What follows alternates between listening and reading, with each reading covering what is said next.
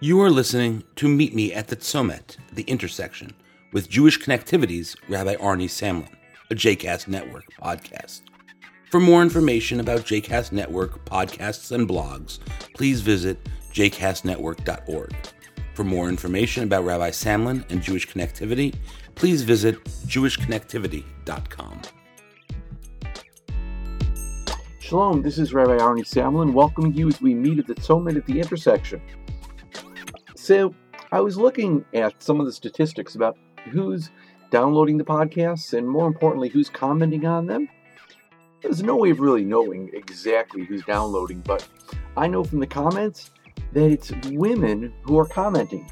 Now, I know that there are some men listening to these things because people will come up to me and say, "Hey, Arnie, really loved your last podcast," or "Hey, Arnie, I don't know what you were talking about." But for some reason, men don't seem to comment. So in this one, I've particularly edited in a way that this is really meant for the men. Now, if women choose to listen, they're welcome, but I'm really looking for the male voice in this one. Here's the thing about us, and I know this for a fact. We have certain ways of behaving that just seem to be hardwired. Now, I'm very much a nurture over nature kind of person. That's my instinct. However, in looking at the evidence, it does really seem that there are some things that men do that are different and women do that are different, and ways that we think that are shaped differently, whether by hormones or hardwiring of the brain or I don't even know what. For example, I seem to be very able to step over piles of trash or of dirty laundry without even giving it a second thought. It's a skill. My wife does not have it, nor does my daughter generally, but I and at least one of my two sons are really quite talented at it. And you know the rest of the kinds of things men and women do differ in. But here's the thing.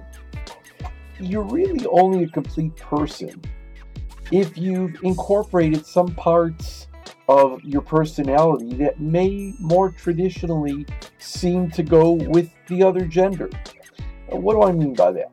Well, psychologists like Carl Jung and others talked about how you actually have in your personality parts of behavior and thinking that are more classically male or more classically female, and that a part of your life is really to come to grips with both parts of your personality.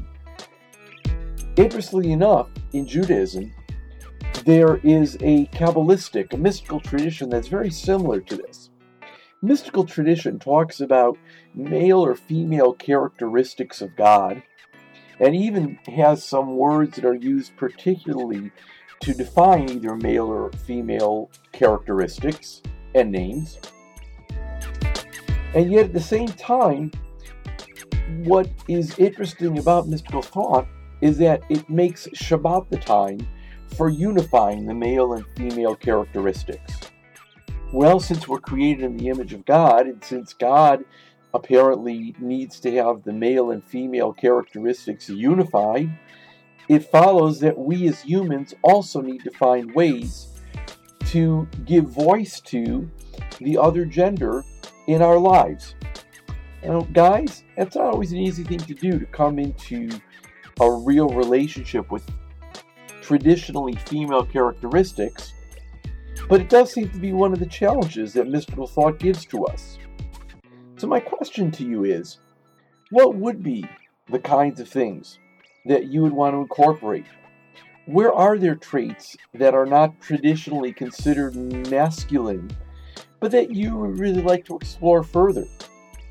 Are there places that you wish a partner or spouse would also venture into the other gender's characteristics and get a better understanding of what his perspective is about? Think about this. Be sure to leave your comments either on the Twitter feed of Jewish Connective or on the Facebook page of JCast Network. Go out there, make great things happen. Shalom.